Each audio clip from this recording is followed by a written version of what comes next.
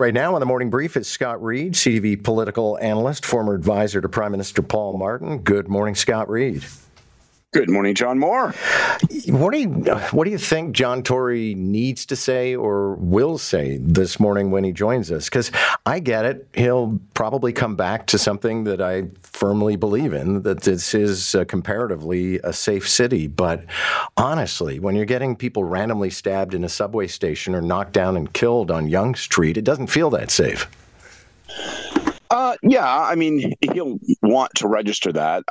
My political advice would be don't make that the sole focus, because whenever a political leader says this big problem that's got you concerned is not as big a problem as you think, particularly if you were to live in Seville or Brooklyn or, the third largest city on the moon, that doesn't actually reassure people.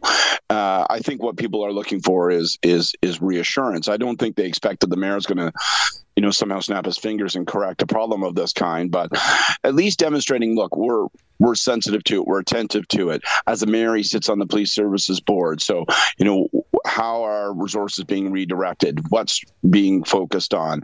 I think you're going to hear him say, likelihood, the thing that doesn't particularly satisfy people, but is inevitably correct, which is this is a problem without just one solution. We got to hammer on the feds to change bail conditions. Yes, we have to strengthen policing. And yes, that's why the policing budget is going up in part. But there's also the roots of crime. And there's also making certain that we invest in providing people with hope, not just the opposite. And so I think you're going to hear that kind of message from him. And I don't know. I mean, it's a multifaceted, complex problem, and people demand an instant and simple solution, and it just doesn't exist.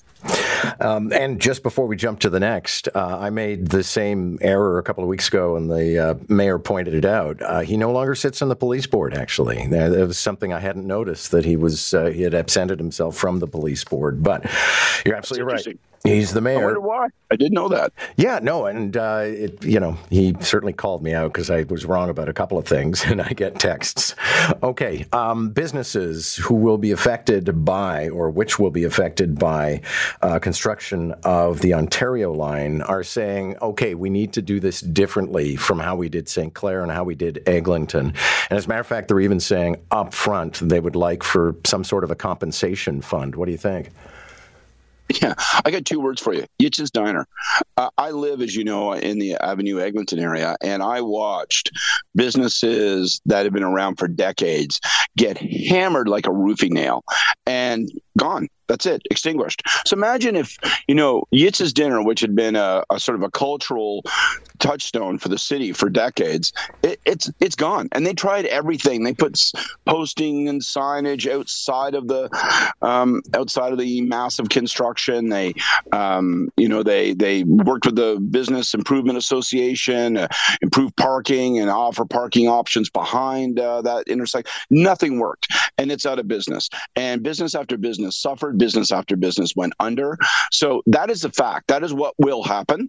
And I think there absolutely has to be fair compensation for people who, through no fault of their own, are going to discover that because this is the place it's going to run, maybe for good reasons.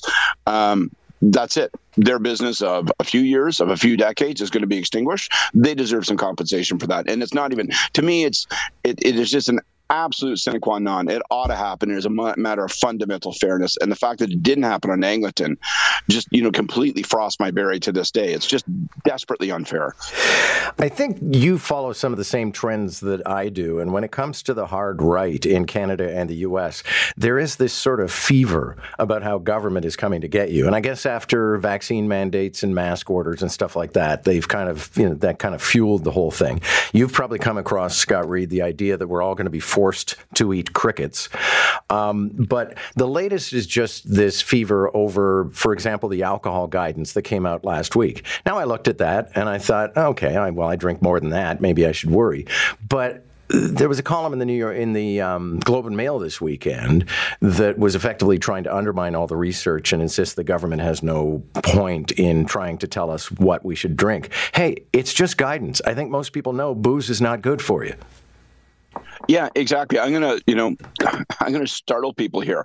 Me and my buddies at the bar, we read that and had a good laugh and said, well, we knew already it wasn't good for us. I mean, look at Hank. Oh, Hank ain't here because Hank died of cirrhosis of the liver. So, you take your chances. That is not, I don't know if it's 2 drinks. I don't know if it's 10. I don't know what the limit is. I have zero expertise to contest the report.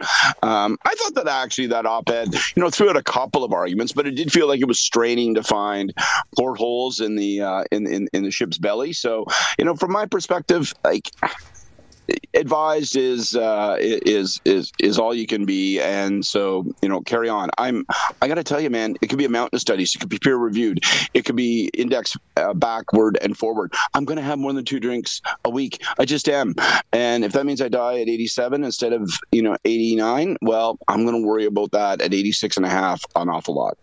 But what do you make of this sort of paranoia that government is coming to get us? The same thing about gas ovens. I mean, it's inarguable that burning natural gas inside a house without ventilation is not a great idea, but nobody is coming to your house to take away your gas stove. Well, I mean, there's a whole reason for all this. It's a production, right? One is, it has to do a lot with the dispirited discouragement that people feel with respect to the political process. So people don't vote in large numbers. What does that mean? If you're in the business of getting people elected, it is more important than ever to fire up your base, maybe with gas, and get them angry and motivated. Now, people can talk about, I'm going to use hope, not anger. I'm going to tell you a hard truth. Anger motivates people more than hope, right? And you get people angry, you get people scared. They're going to say, I'm part of the militia. I'm going out there. I'm going to do my thing to stop this. They contribute money. They go online. They vote. And that's what's happening here. They're trying to feed their base. So it is overwhelmingly, this is purely cynical, because they're just simply trying to find things that they can exploit in order to generate enthusiasm, because that means that their votes will count more. Because if I can get my voter base out 1.5 times more than the other guy, then that means that I'm going to win 1.5 more votes, and that's going to mean I'm going to win, especially in a world where the overall number of votes is declining significantly. The problem, of course, is that as we manufacture this BS and exploit this stuff and litter the box with all this kind of garbage, people's enthusiasm for voting in the political process drops still further. So we find ourselves in this kind of vicious, ugly circle. But so far, we haven't found a way to stop it. Thank you very much for this, sir. Good to have you. You bet. Cheers.